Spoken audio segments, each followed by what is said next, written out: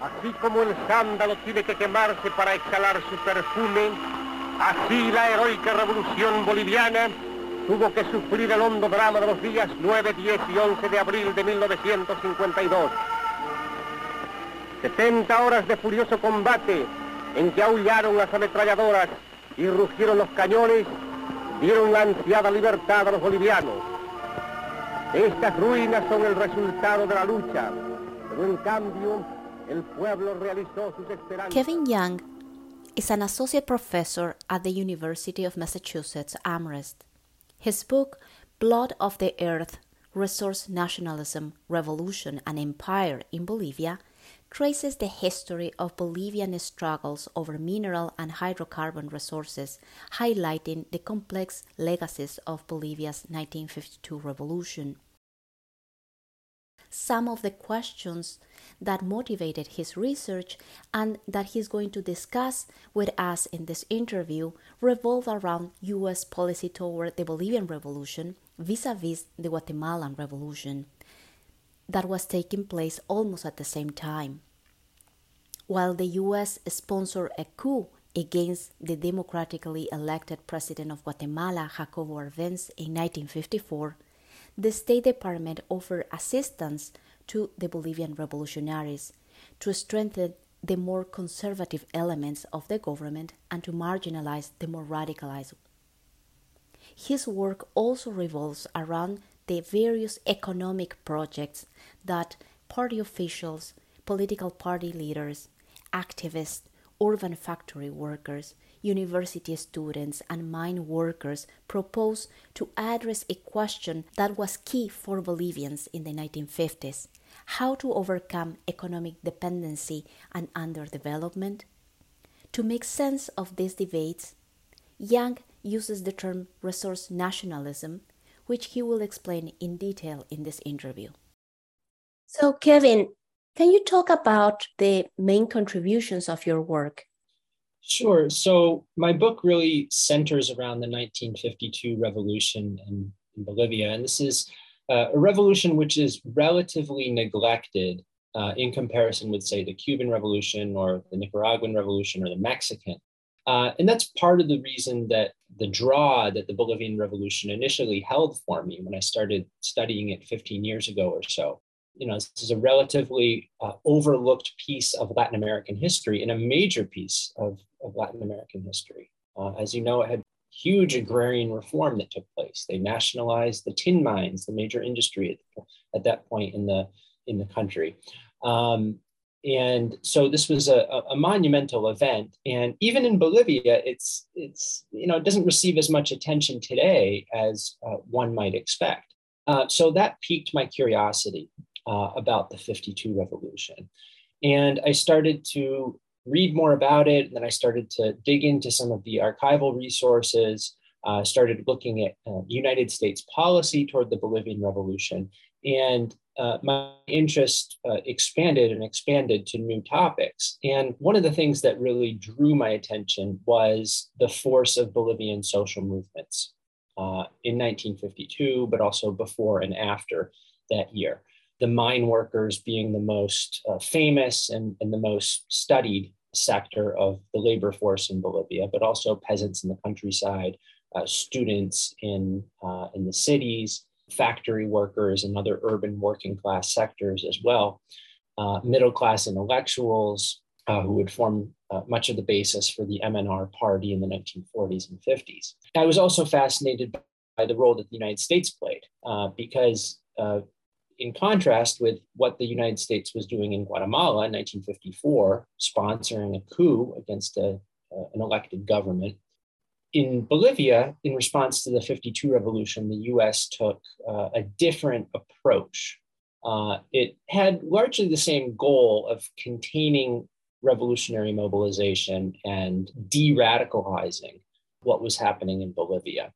But it did so through different means. So the US actually gave aid to the MNR regime that came to power in 52.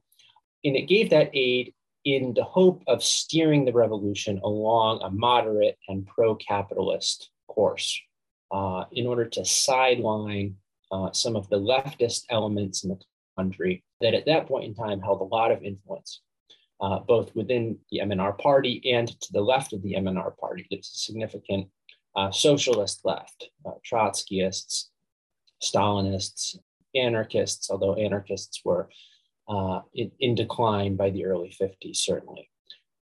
So these are some of the factors that drew my interest to the revolution initially. And I was especially interested in the role of economic debates and economic visions.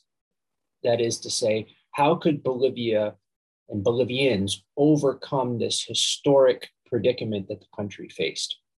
You know, it's very common to hear in Bolivia this metaphor of the country and of the people in the country as beggars sitting upon a pot of gold.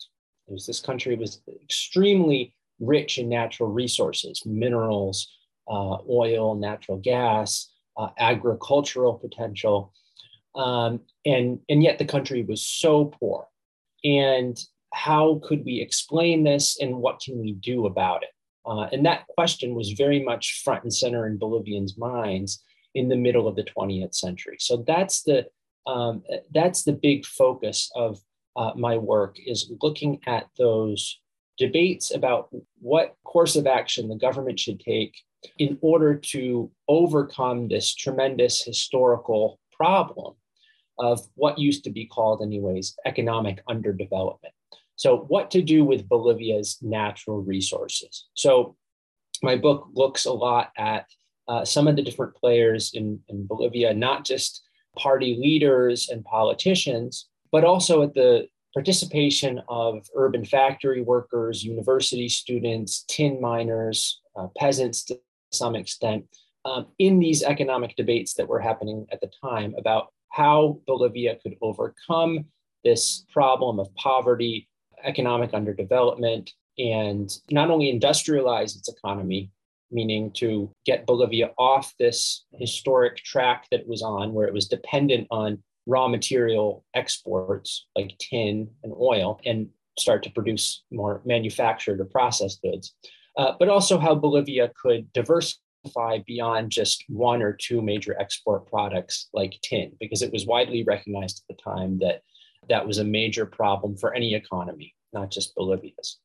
So the book is really, that's the central theme of the book, is looking at those economic conflicts, debates, both in the halls of government and on the streets in Bolivian cities and towns, the way that different social movements, popular sectors included, mobilized in support of particular economic visions for the country.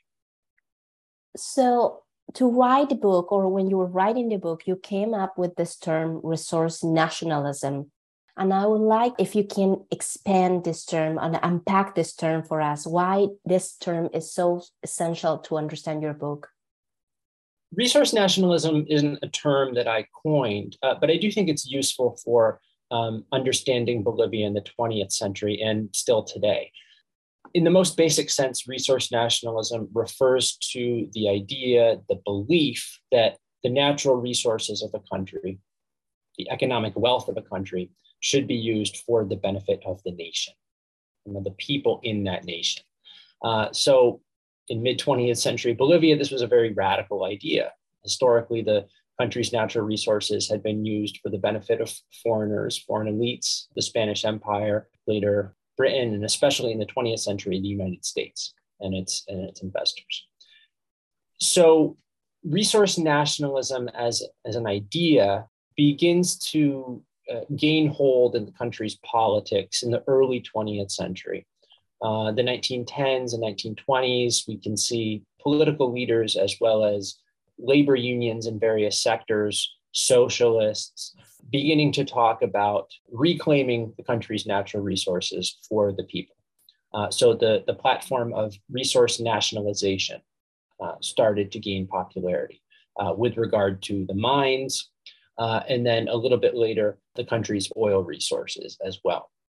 And after the Chaco War with Paraguay in the early 1930s, that's when resource nationalism really crystallizes as a centerpiece of the country's politics, where you have people from all different sectors of society coming together around a resource nationalist political program, including but not limited to the nationalization of natural resource deposits. Resource nationalism, I think, is a little broader than simply nationalization. It can include a number of other things as well. Anything that is any sort of policy on the part of the government that is meant to capture the benefits of economic extraction for the people of the country. So we could think about, say, taxation on foreign companies or even on domestic companies as being a form of resource nationalism if the taxes are then spent for the benefit of the nation, right? But nationalization is really the centerpiece of resource nationalism. Now, it's a vague concept, it's a vague term, and I think that the vagueness of the concept of resource nationalism is really key to understanding the historical trajectory of the concept, because the very vagueness of it actually served certain purposes in certain sectors in society over others. What do I mean by vagueness? Well, resource nationalism simply says that the people of the nation should benefit from resource extraction. But which people? Which people are going to benefit? Which people in Bolivia? Is it going to be peasants? Is it going to be the working class? Is it going to be the middle class? Is it going to be the small Bolivian capitalist class? So those questions often went sort of unanswered or at least glossed over in debates about natural resource use. So that's one of the things that really caught my interest about the concept is precisely its vagueness. You know, who's going to be benefiting? Who's going to be making the decisions about natural resource use and consumption? To what ends, to what purposes is the resulting wealth going to be put? What is it going to be spent on? And what about conservation, resource conservation? What about the possibility of foregoing some of the extraction of, say, oil or other ecologically harmful substances? So there are all of these debates and crucial issues which then emerge, which the political discourse in the mid-20th century tended to obscure. Now, that's not to say that no one in Bolivia was thinking about these questions. There was quite active contestation within the ranks of resource nationalists in Bolivia over the form that resource nationalism would take. Many people on the Bolivian left, for instance, insisted that the revolution of 1952 should not only nationalize resources, but it should also put the resources to the benefit of the Bolivian working class and the Bolivian peasantry, first and foremost. So the popular sectors of Bolivia. On the other hand, you had more conservative resource nationalists, including many military officers at the time, in fact, who had a much more conservative vision of revolution that would entail perhaps nationalization of the tin mines, but not much else in the form of redistribution of wealth or power. So basically the vision of the more conservative voices was to essentially preserve the class structure of Bolivia and the existing distribution of resources within the nation, while nationalizing some of the natural resources that had previously gone to benefit foreigners. So it's a vague and it's a slippery concept, this resource nationalism. And that's really what most interests me about it. And these are still very live issues today. They're still at the center of Bolivian politics and economic policy today. And, you know, if we look at Bolivia over the last several decades, many of these issues have not really been resolved. These issues about the distribution of wealth and power within the country, how are nationalized resource sectors going to be governed? Are they going to be governed by government officials? Are they going to be governed in a more democratic, participatory way? And is the country simply going to harvest all of the resources it can, or is it going to limit resource extraction in the interest of ecological sustainability? And of course, with the climate emergency, this becomes even more pressing, far more pressing as a political debate than it was in the mid 20th century. So there's a lot of debate about this today in Bolivia, especially with regard to natural gas exports and oil, but also minerals, also large-scale agriculture in the country. All of these activities have harmful ecological impacts. But on the other hand, there's a powerful argument that resource nationalists today continue to make that Bolivia needs to use these resources. It needs to harvest and sell these resources in order to reduce poverty and promote economic development in the country. So these are very conflictual issues in Bolivia still today, but resource nationalism as a set of beliefs about natural resource use continues to be central to the country's political culture today.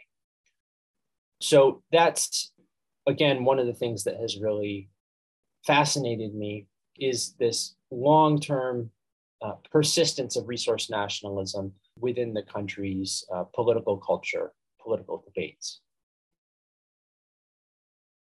So what I was going to ask you is, to what degree this term could be also used for other contexts? Because I think it kind of reminds me to Peron. It reminds me, of course, to other processes. Yeah, I think this is a very widespread phenomenon around the world, especially perhaps in Latin America. The Mexican Revolution, another famous example of resource nationalism, among other concepts that were central to the Mexican Revolution. But the Mexican Constitution of 1917, Article 27, provided for the state to nationalize natural resources. And that's one of the things that influenced people in Bolivia. They were looking to Mexico as one model for how the country could develop in the aftermath of the 52 revolution. Mexico nationalized its oil in 1938, actually a year after Bolivia nationalized oil in 1937. Bolivia is the less well-known example, but it actually preceded the Mexican oil nationalization. There are, other countries in Latin America. We could mention Venezuela as another place where, this incredible oil wealth, and in the mid 20th century, mid to late 20th century, there was tremendous pressure for the government to nationalize the oil, which it eventually did in the 1970s. And then there was a lot of debate about how that oil was going to be used, just as there was in Bolivia. And there were a lot of people arguing that the country should sow the oil, as it was said. So plow the oil wealth back into industrial development so that Venezuela can diversify beyond oil. And of course, it's had very limited success in doing so. Still today, Venezuela is unfortunately still overwhelmingly dependent on oil exports. If we look across the world, in the mid to late 20th century, there were numerous countries that took action to nationalize their oil reserves and to some extent other resources as well. And it was all based on this notion that the country should benefit from natural resource wealth, not foreign investors, not foreign companies. And just as in Bolivia, though, a lot of the resource nationalists in these other countries were themselves elites. Some of them were capitalists. Many of them were very sympathetic to capitalism. So they didn't necessarily wish to see a real redistribution of resources within the country. So we can look at certain Middle Eastern states, Saudi Arabia, for instance, as an example here, which, the oil coming out of Saudi Arabia is controlled by a state-owned oil company, right? Saudi Arabia is hardly a model of democratic egalitarian development. So, and yet it has this longstanding notion of resource nationalism, which is in some ways similar to the Bolivian version.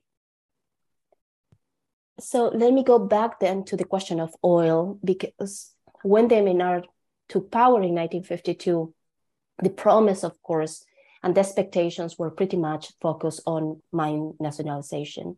But you said that in the second half of the 20th century, Bolivia went somehow through a crusade to save the oil. So I would like to understand much better what was the policy of the MNR specifically about oil and how that policy changed after the fall of the MNR.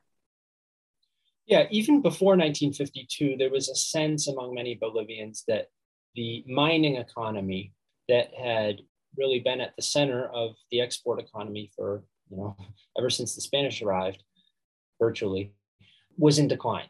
That the tin coming from the mines was being exhausted. It's not going to continue to sustain the economy for much longer. So there was then an effort to look at other alternatives, alternative resources and exports that could, to some extent, replace the decline of the mining economy. And from the 1920s onward, oil was considered to be a key prospect in that regard. The Chaco War, which I mentioned in the 30s, helped to elevate the importance of oil in the minds of most Bolivians. And that's a complicated history in itself, but there was a widespread belief, which was factually a little flawed, but nonetheless sort of understandable how this belief came about, that the war was fought over oil. It's an oversimplified version of what actually happened. But coming out of the war against Paraguay, there was this new commitment on the part of Bolivians from all across society to protect Bolivia's oil resources and to use those oil resources in the interest of economic development. So the MNR, which is founded in the early 40s, many of the intellectuals and middle-class leaders who formed the initial leadership of the party were very involved in this nationalist defense of the country's oil. So they issued this manifesto after the Chaco War, denouncing Standard Oil, the major foreign oil company in the late 1930s, which had its properties nationalized in 1937, and vowing to defend the country's oil. So the MNR really drew a lot of its strength from resource nationalism, including around oil, also around the mines. Now, even though the MNR was a relatively conservative force among the ranks of Bolivian revolutionaries, the MNR nonetheless was able to capture much of the popular imagination in Bolivia by appealing to this idea of oil nationalism and mineral nationalism. Now, when the MNR actually comes to power in 1952, it rather quickly steps back from or retreats from the oil nationalism. So at the same time that it is nationalizing the tin mines in 1952, it's also broadcasting to the United States that it's interested in promoting foreign private investment in the oil sector. So in 1953, the MNR leadership makes this clear to the US. They're very interested in courting the friendship and the aid of the United States. And part of the way that they did that was by promising what they called an open door in the oil economy. And that's the phrase that they often used. 1953, and then throughout the rest of the decade, this idea was communicated.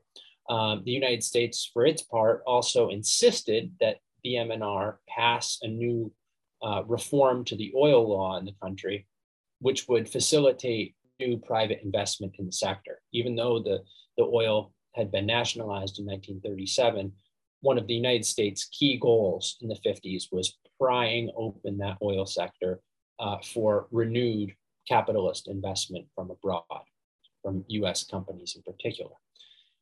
So the MNR does that. It pursues the policy essentially that the United States wanted it to.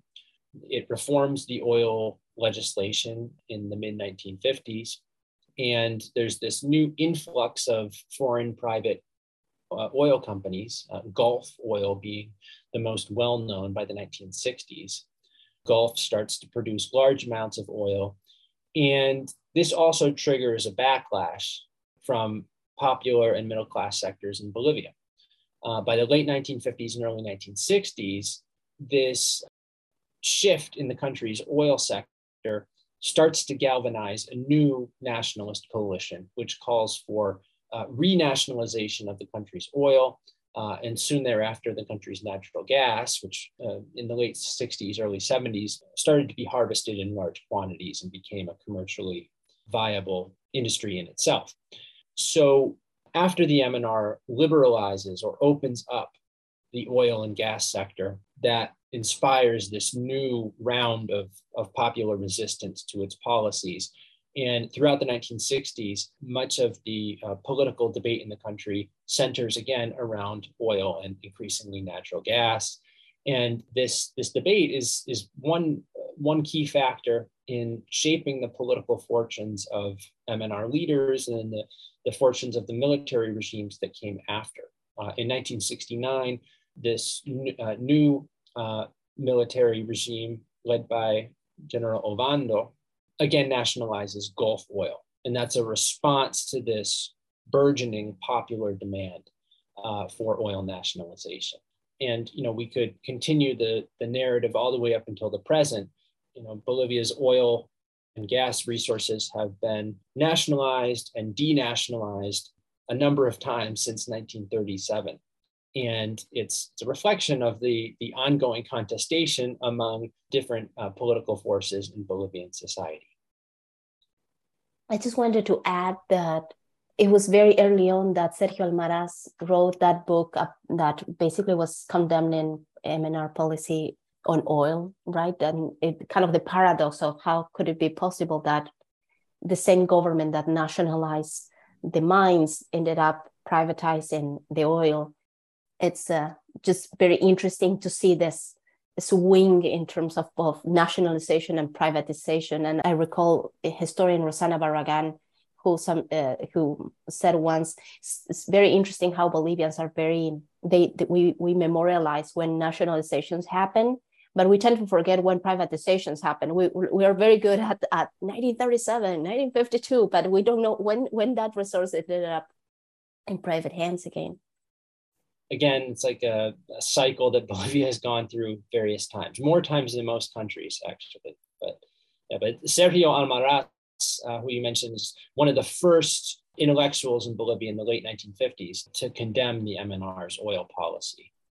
And that book that he published in 1958 actually had a significant impact in mobilizing Bolivian students and workers in opposition to the MNR's oil policy. And it was also noticed with great concern by the US Embassy.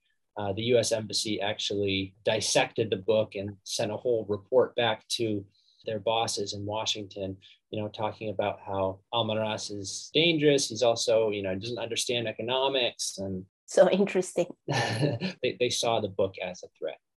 Your book also pays a lot of attention to urban workers. And one of the things that caught my attention, it's precisely this. I hope you can talk about this. Just to give some background to the listeners, I think historians have put a lot of attention to peasants and their role in the revolution. When talking about workers, they were talking primarily about mine workers, but we have not paid that much attention to urban workers. And that's one of the things that your work does. So can you talk about the contributions in this section? Yeah, so it's true that urban workers in Bolivia have been neglected in comparison with the mine workers and the peasants. And to some extent, that's understandable. Bolivia's industrial working class was relatively small, certainly much smaller than, say, Argentina's or Mexico's or Chile's. And they certainly didn't play as central a political role or as visible a political role as, say, the mine workers did. But they did play an important role nonetheless. They were very active in the country's central labor confederation, factory workers, that is. And what I'm trying to do with the chapter on factory workers in La Paz, though, is actually more than just recover the history of a neglected sector. What I'm really trying to do there is to show that the 1952 revolution did not simply succumb to the pressures of the United States It did not simply fade away over time, that there were actually some persistent legacies of the 1952 revolution, which are important to bear in mind. And to understand why I make that argument, you need to be a little familiar with the way that the 52 revolution has been talked about in the literature. In the 1950s, there was a lot of celebration of the MNR and the revolution, but by the late 50s, and certainly after that, by the 1960s, there was much more skepticism, much more pessimism about the value or the authenticity of the 1952 revolution. Critics like Almaraz, but also many others, including on the indigenous left, began to look at the MNR as a conservative force in society that ultimately failed to achieve the things that it had promised to do. And of course, in 1964, you have the military stepping in and overthrowing Victor Paz Estenssoro, the MNR leader, president. So for a long time in Bolivia and outside the country, there was a lot of almost disdain or pessimism about what the revolution had actually accomplished. And this is part of the reason why the revolution is relatively neglected in comparison with other Latin American revolutions. Much later on, though, there were people who came along and started to reevaluate the history of the revolution. And this is the tradition that, Carmen, you find yourself in, reevaluating the process of the revolution itself and also its long-term legacies. So if we look at, say, agrarian reform, if we look more closely at what was actually happening, we can see that the revolution was not simply this top-down process led by this relatively conservative middle-class party, which was trying to, restrain the radicalism of peasants in the countryside. Peasants and indigenous communities actually played a central role and a very proactive role in shaping the process of agrarian reform. So you can speak about that much better than I can, but to an extent, that same process is replicated in other sectors of Bolivian society. We see that in the case of the urban working class, for example, in La Paz, where I looked at it most closely, urban workers were quite resistant to the political agenda that the MNR leadership, in conjunction with the United States government, was trying to impose. So they were very resistant to the rightward turn in the country's economic policy after the mid-1950s. And the factory workers in La Paz ended up becoming one of the centers of political resistance and mobilization against the MNR's abandonment of resource nationalism and also the program of economic austerity that it began to implement in 1956. If we look at the level of popular consciousness as well, and we can get some clues about this from the sources in the archives, if we look at the consciousness of the urban working class, we see that the very people in the MNR leadership and in the US government who were trying to promote, in their words, popular acceptance of private capital investment. And that was one of the chief goals of the United States at the time. We see, though, that the people implementing those policies or trying to implement those policies and trying to shift popular consciousness were remarkably unsuccessful at doing so. So if we look at the records in the US National Archives, we see constant complaints about the failure of that ideological mission that the United States was waging. And the factory workers in La Paz were one center of that resistance, one sector in society that refused to buy into the pro-capitalist ideology that the United States and its MNR partners were selling. And urban workers, as well as mine workers, as well as peasants, a number of other sectors, university students, for instance, actually did place some real constraints on what the government was able to do. So in looking at that case study of the urban factory workers in La Paz, I'm trying to offer some insight into the extent to which the United States and the MNR were not actually able to do everything they wanted to do. And it was because of popular resistance and the popular political culture of resource nationalism, of egalitarianism, that limited what the more conservative forces in Bolivia were able to do. Thank you so much. That was fantastic. So one of the things that I want to do is to show our listeners and hopefully college students to give examples of how historians are using primary sources. And you share with us Walter Guevara's economic plan. He was, of course, one of the main leaders of the MNR. So can you talk about this source and how did you use it in your book? Sure. So after the revolution came to power, Walter Guevara Arce was the Minister of Foreign Relations, and he was the chief author of this so-called Plan Inmediato, this plan for economic development in the country. So it was a book-length document, full book, which was an outline of the MNR's economic development goals and the means that they planned to use to develop the economy.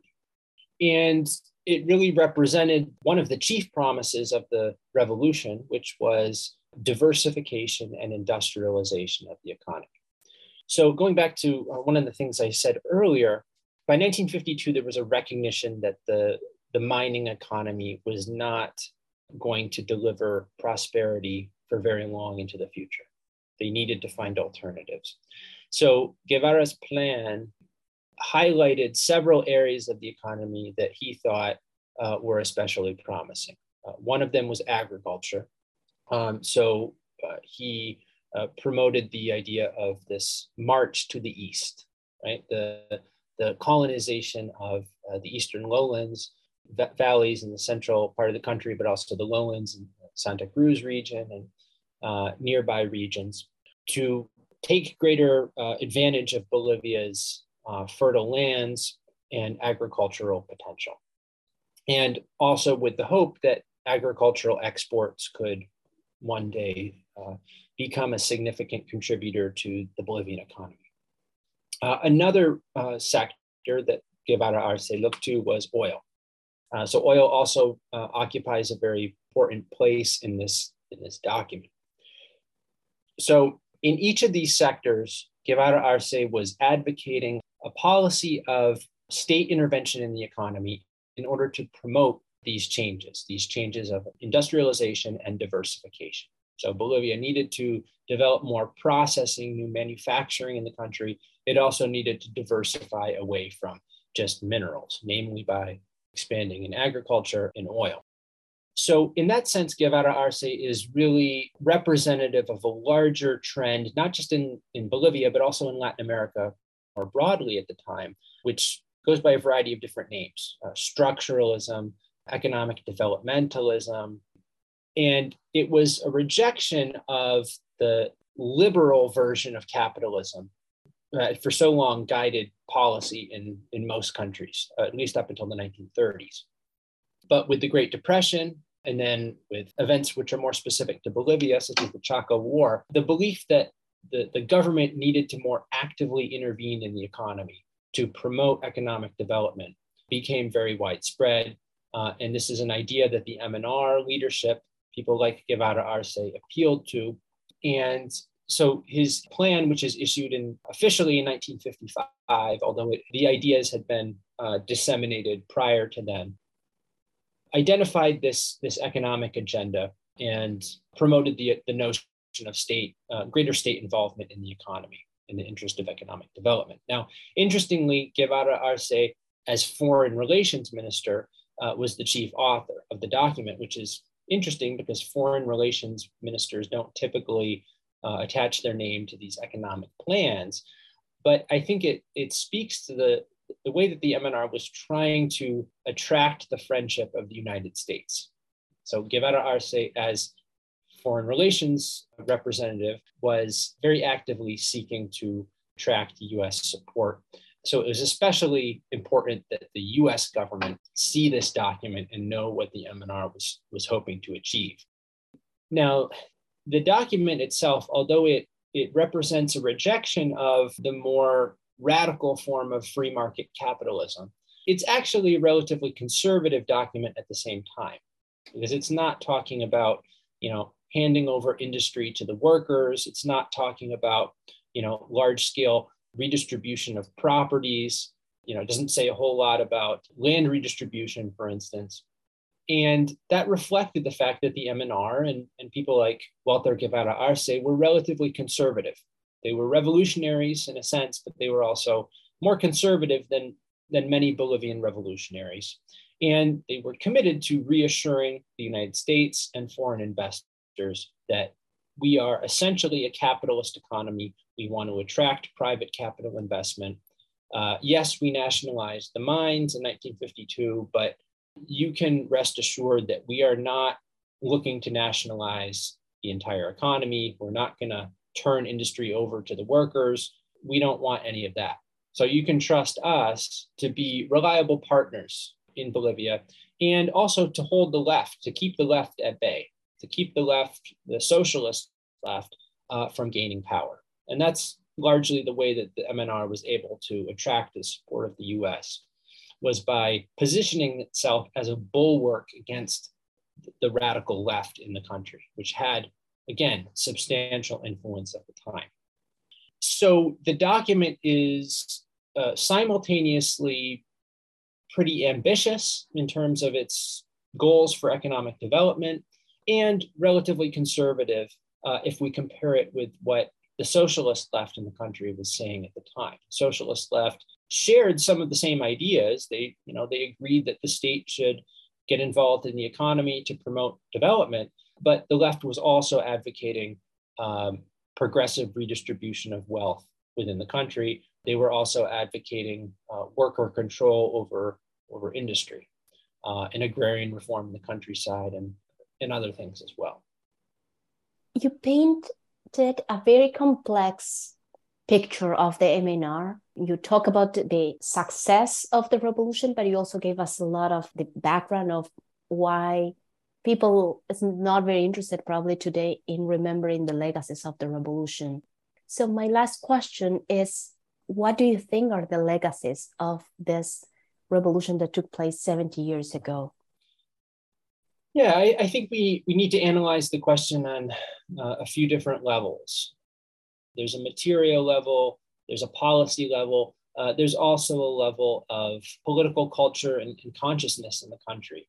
And in terms of policies, again, we've seen that with regard to natural resources, policy in the country has sort of gone back and forth over time.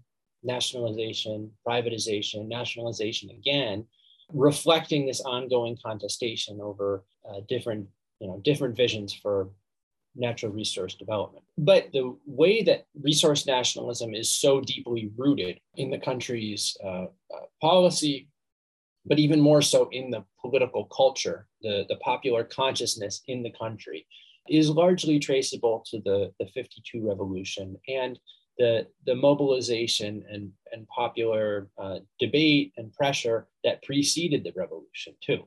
So I think that one of the strongest legacies of the revolution and events that surrounded it is exactly this culture of resource nationalism, to the point where today no politician can hope to attain any level of credibility or legitimacy by promising to privatize all the country's natural resources. It's not a winning political platform, and it hasn't been a winning political platform for a very long time. And that speaks to the level of popular consciousness in the country around natural resources and how they should be used.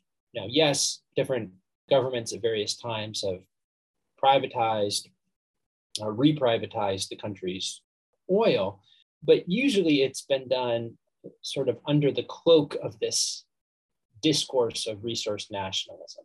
They haven't openly shouted, "We are going to privatize." It was usually under the cover of something else. We are privatizing in order to strengthen the national oil company, for instance, like what was done in the 1990s. Capitalize, as they said. Capitalization, that was the term, right? So I really think that one of the deepest legacies of the mid-20th century is this political culture of resource nationalism. I think there are other things that we could point to as well. We could look at the legacy in terms of land ownership in the countryside. But in terms of my work, that's the thing that most stood out to me. Kevin, thank you so much for coming to the program. I really appreciate your time, and I really hope listeners will go to your book and take the time to read your book. Thank you, Carmen.